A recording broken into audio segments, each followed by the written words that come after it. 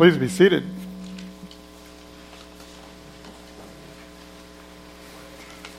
Seven days changed the world, my friends. 7 days. That's all it took. 7 days, which have been the topic of countless publications, thousands of debates and films over the life of the central characters of those 7 days. 7 days that have inspired the greatest artists and painters, the most skilled architects and sculptors, the greatest musicians. 7 days changed the world. The cultural impact of those 7 days is impossible to measure, but even harder still is the transformation of millions of men and women and children for all of eternity. 7 days changed the world. Now, most of the world, at that time outside of Jerusalem, didn't even notice. They weren't even aware of what was going on. And yet today, here we are all gathered together at the beginning of those 7 days. So what happened exactly? Well, it's a story of triumph, of the king riding into Jerusalem with the crowd shouting, "Hosanna, blessed is he who comes in the name of the Lord." And also, it's a story of tragedy. The king being rejected, betrayed, denied, sentenced wrongly, beaten, and finally carrying his own cross up the hill of Golgotha to the place of the skull, and executed there between two common criminals. And yet triumph.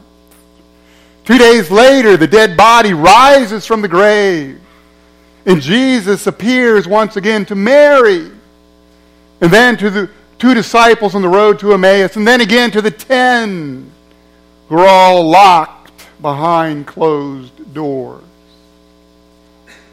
7 days. It's called Passover today by the Jews. It's called Passover then by the Jews. What do we call it? Holy Week? Or maybe the Passion of the Christ? Anybody see the movie? It's been a while now. Do you remember?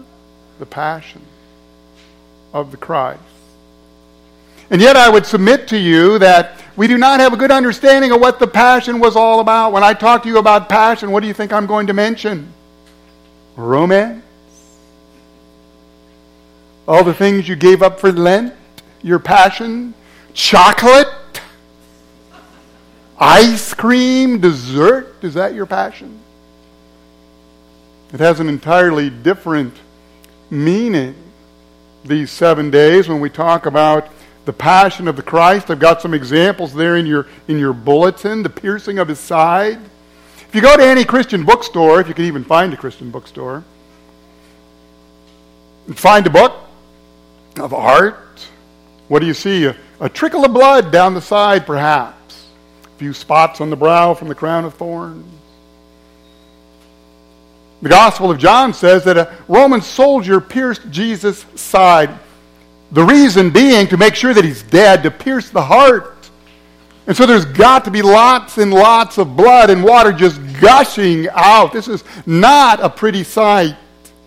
The painful death on a Roman cross, we have the idea of this majestic cross just rising from the hillside. And the glory of the king and what is to be. The reality was it was about a foot off the ground. It was a means of humility. You weren't raised way above everyone. You were barely off the ground. So the soldiers could spit in your face and smack you whenever they wanted to. They would just haul off and slug you.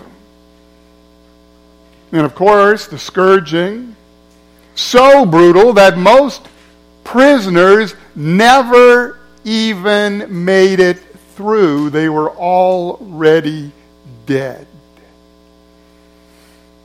Isaiah says that Jesus was not recognizable. Now, if you've seen The Passion of the Christ, the movie, you know that it was brutal. Rated R, but the Gospels should have been rated even beyond that. It was a slaughter, and literally it is a slaughter. Blood and flies and maggots eating the flesh, raw hamburger with the blood still in it that was once a human body. We sanitized the crucifixion. I mean, after all, we want our children to come to church. But look at the cross. Do you see a body? No body.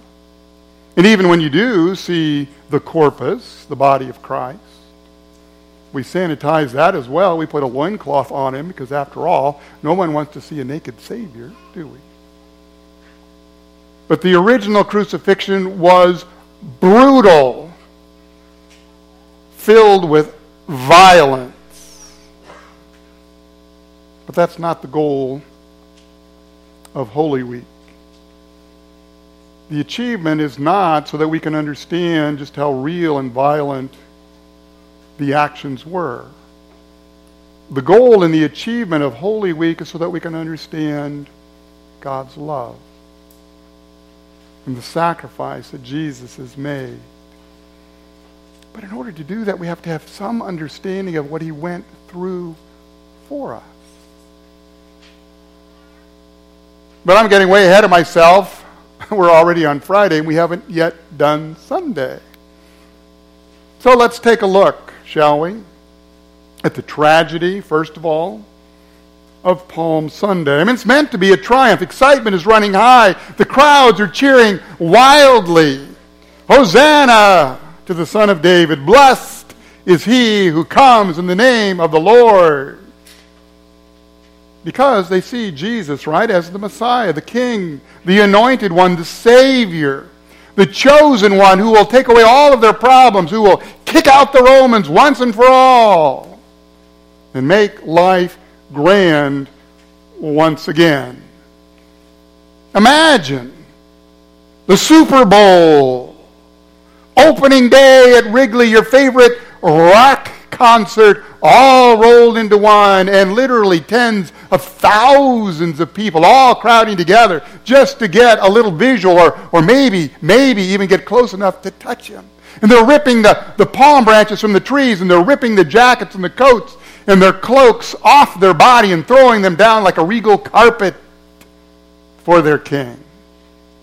And they all crowd in the excitement into the plaza at the great shrine of the temple. And then Jesus is going to go in. The moment they've been waiting for. What's he going to do? I mean, some remember at his baptism when the heavens broke open and the dove, the Holy Spirit, came down, and the voice, "This is my beloved Son, listen to him." Will there be a similar sign? Lightning, thunder, a voice from God.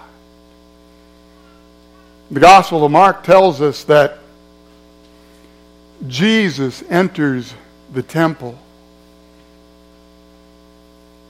and he looks around at everything. And since it was late in the day, he turned and went out again. That's it. Yeah, that's it. Ain't no more, as they say. That's it.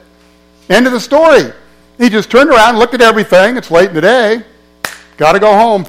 That's it. Talk about an anticlimax. Super Bowl without the game. Rock concert without the band. Wedding without a bride. That's what's going on here. What'd we come for anyway? So how do you feel? You go to the Super Bowl, no game. Go to the wedding, no bride. Go to the concert, no band. You're getting a little angry. I paid good money for this. I bought tickets. I'm in the front row. And that's all I get. And so by Thursday, the anger is building, and the Pharisees see they see their opportunity. Let's arrest this guy. The crowds have turned against him. And on Friday, it's no longer Hosanna, it's what?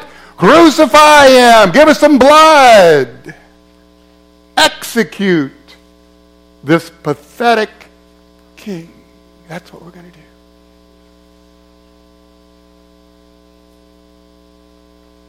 The passion, meant to be triumphal, is turned to tragedy. Because you see, there are two different paths. There are the expectations of the people.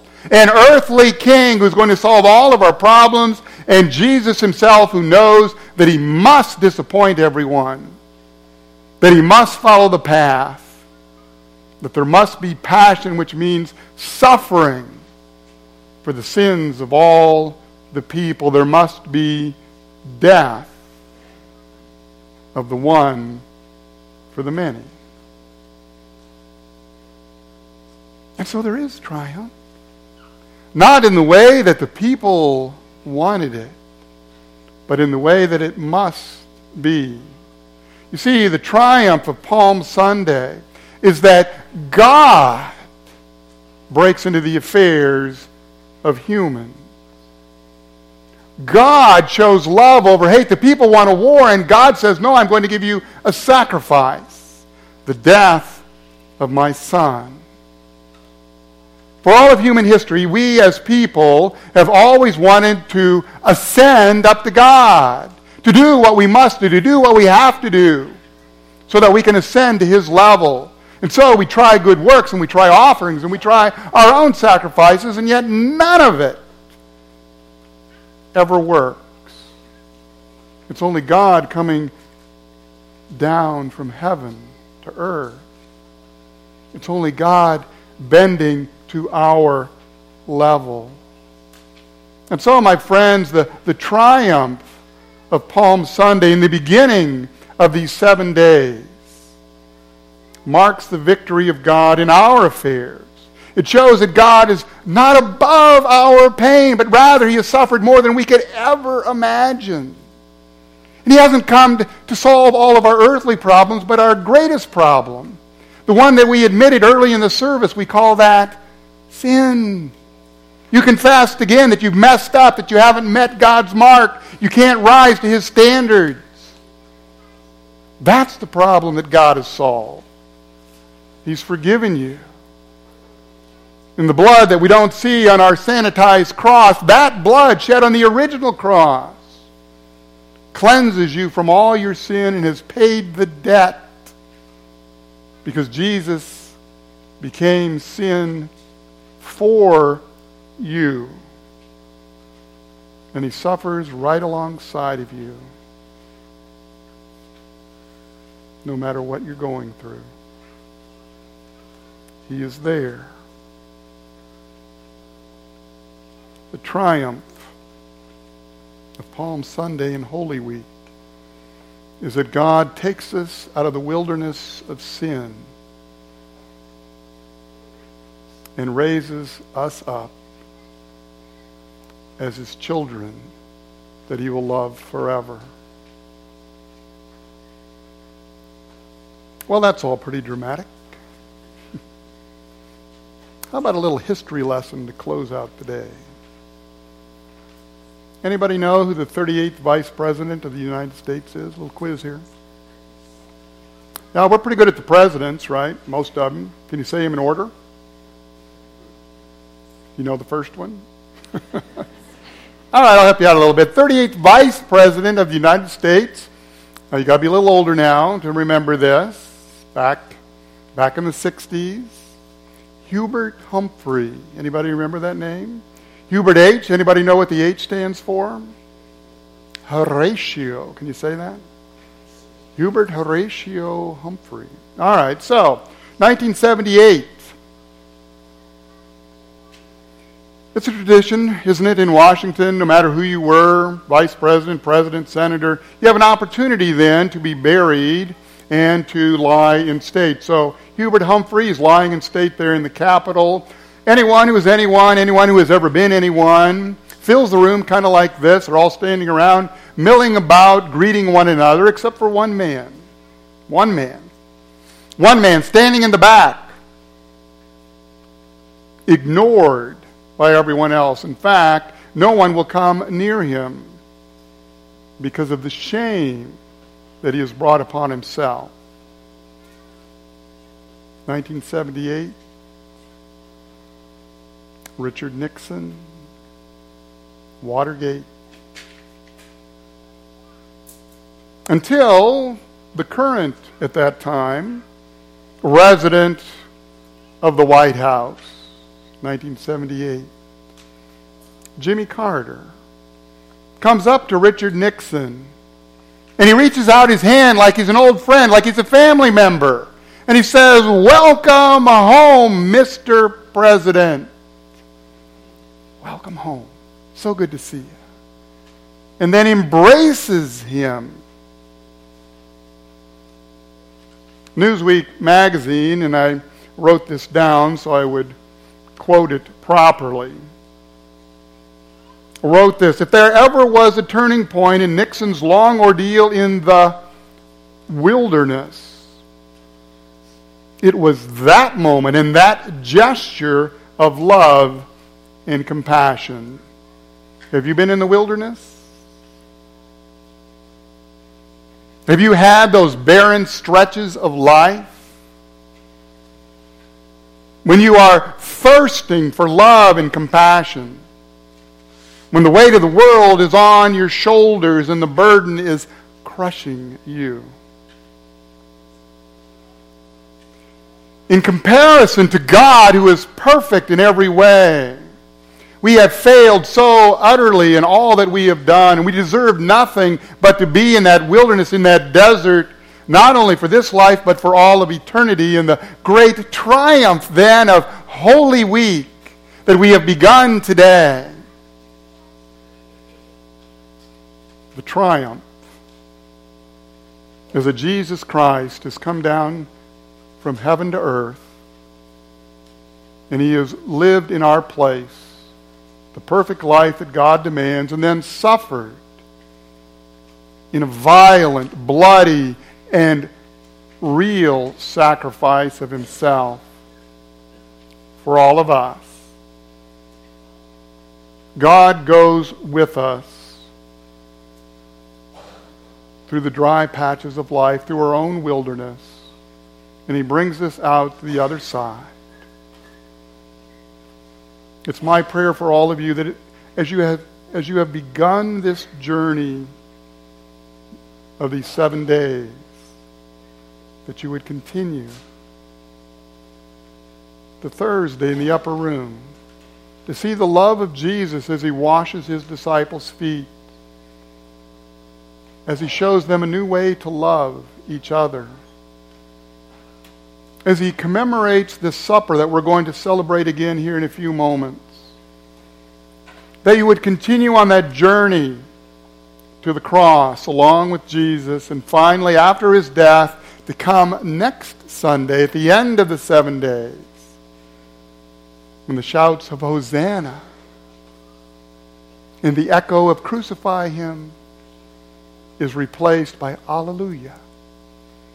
He is risen. He is risen indeed. Hallelujah. Let's all rise now and make profession of our faith.